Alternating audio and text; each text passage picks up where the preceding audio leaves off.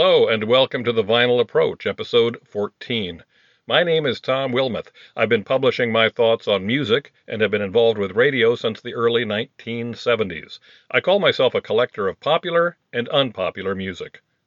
Labeling music can be difficult, often unnecessary, and sometimes counterproductive.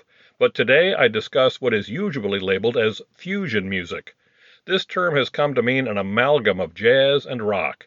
There are various forms of fusion, one of the best known popularized by Miles Davis with his 1970 double album Bitches Brew. This record is seen as the big bang of jazz rock fusion, but elements of this genre had been forming for some time. Today on the Vinyl Approach, I want to give brief sketches of three important fusion groups.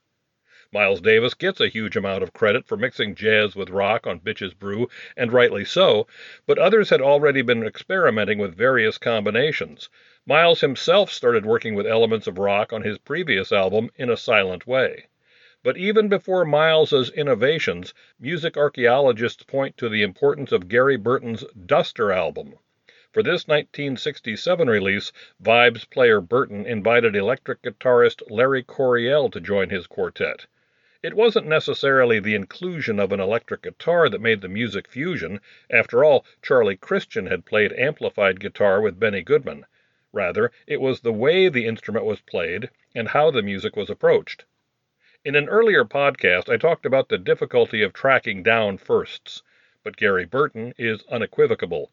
In his 2013 autobiography, Learning to Listen, Burton says his group's Duster album was the very first to blend jazz and rock.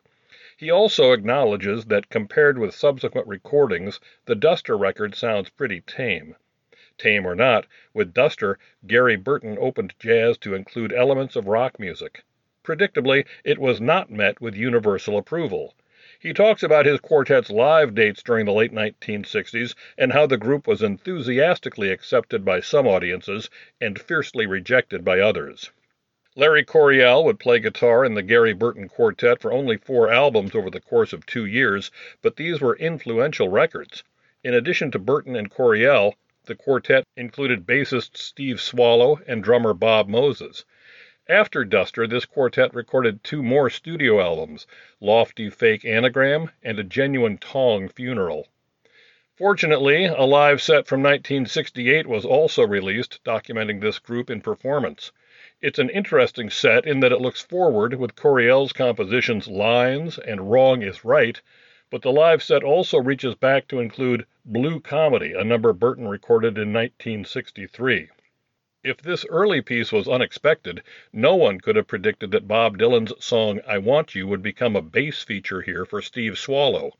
This in-concert album and all of Burton's records on the RCA label are worth hearing.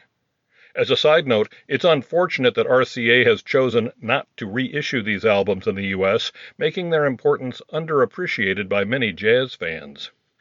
The timing of Gary Burton's 1967 and 68 albums that feature Larry Coryell is noteworthy. It was around this same time that guitarist Robbie Krieger of The Doors told an interviewer that jazz and rock were 2 forms of music that could never be combined.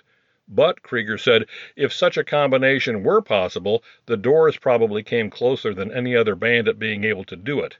A large statement, and a subject best saved for another day. But what Gary Burton, Miles Davis, and arguably The Doors gave us was a blending of genres that took on a life of its own. We now call it fusion. But how to define fusion? Part of a definition would include jazz improvisation and jazz chord changes played on rock instruments at high volume and often at high speed. An oversimplification, to be sure, but this often fits, as with the music of Miles Davis, and later with his protege Chick Corea. Keyboard player Corea's first electric Return to Forever quartet recorded the 1974 album titled Hymn of the Seventh Galaxy. It remains a milestone of fusion. That same year, another of Miles's keyboard sidemen would add soul-driven funk to jazz rock. Herbie Hancock stretched boundaries with tunes like Sly, Actual Proof, and the catchy Chameleon, a tune that was heard everywhere in 1974. As popular as Chick and Herbie became with their electric fusion bands, each had first experimented with much freer jazz styles when they first left Miles. Hancock with his Mwandishi Band, and Korea with Circle, a group including Anthony Braxton. It is thought that much of this music and the later electric bands were inspired by these two keyboard players' experiences with Miles. Inspired, but not a slavish devotion to replicate Miles's approach to music. When I interviewed Chick Corea in 1975, he told me he had learned a lot about what he wanted to do as a band leader from Miles, but he also discovered a lot about what he didn't want to do. Sounds normal.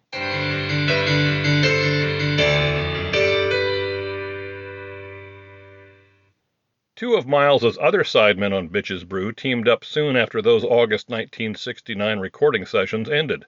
Long-tenured saxman Wayne Shorter and Miles' newcomer Joe Zawinul formed their own band. The new group was called Weather Report. In 1971, they recorded and issued an album.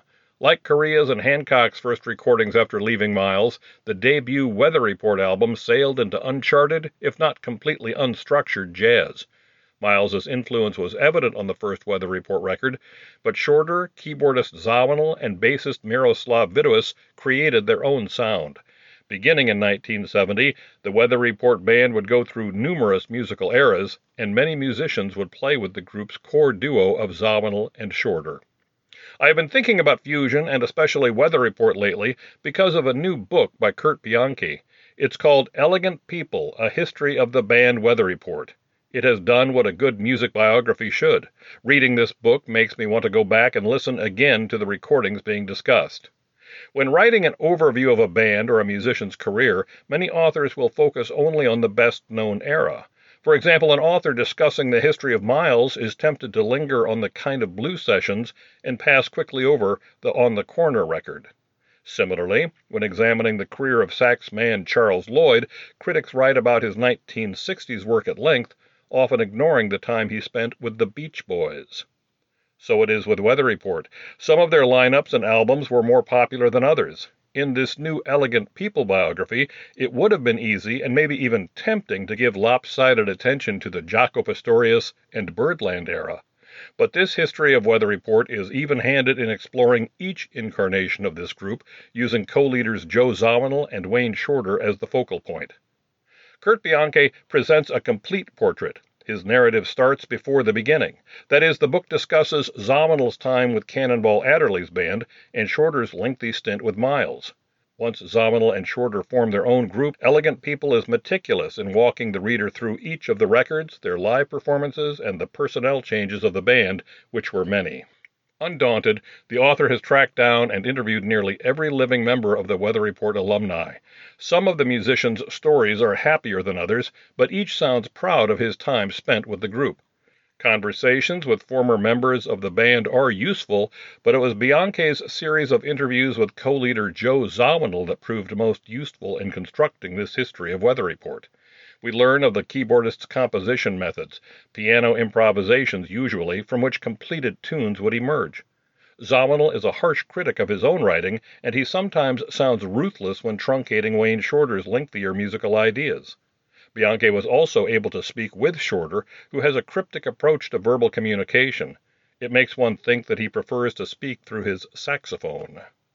Kurt Bianchi is not a newcomer to this topic. He has spent most of his life as a fan of the group, and he has created the well-respected website Weather Report, the annotated discography, found on the web at weatherreportdiscography.org. The Elephant People biography is a culmination of the author's depth of knowledge that comes from long-term research. His passion for Weather Report's music is evident on every page. I give Elegant People my unconditional endorsement. It is an enjoyable read and a meticulously written work that deserves a wide audience. I am not alone in this opinion. Weather Report drummer Peter Erskine gives Elegant People his blessing by providing the book's foreword. Read this book and rediscover the band. And with that, we'll wrap up this episode of The Vinyl Approach. A quick reminder that each of these episodes has an accompanying song list on Spotify. I'm Tom Wilmoth, and if you are interested in reading more of my opinions about music, I have published a book called Sound Bites, A Lifetime of Listening. Sound Bites is available on Amazon, as is Elegant People, The History of the Band Weather Report. This has been The Vinyl Approach. I'm Tom Wilmoth, and I'll see you next time.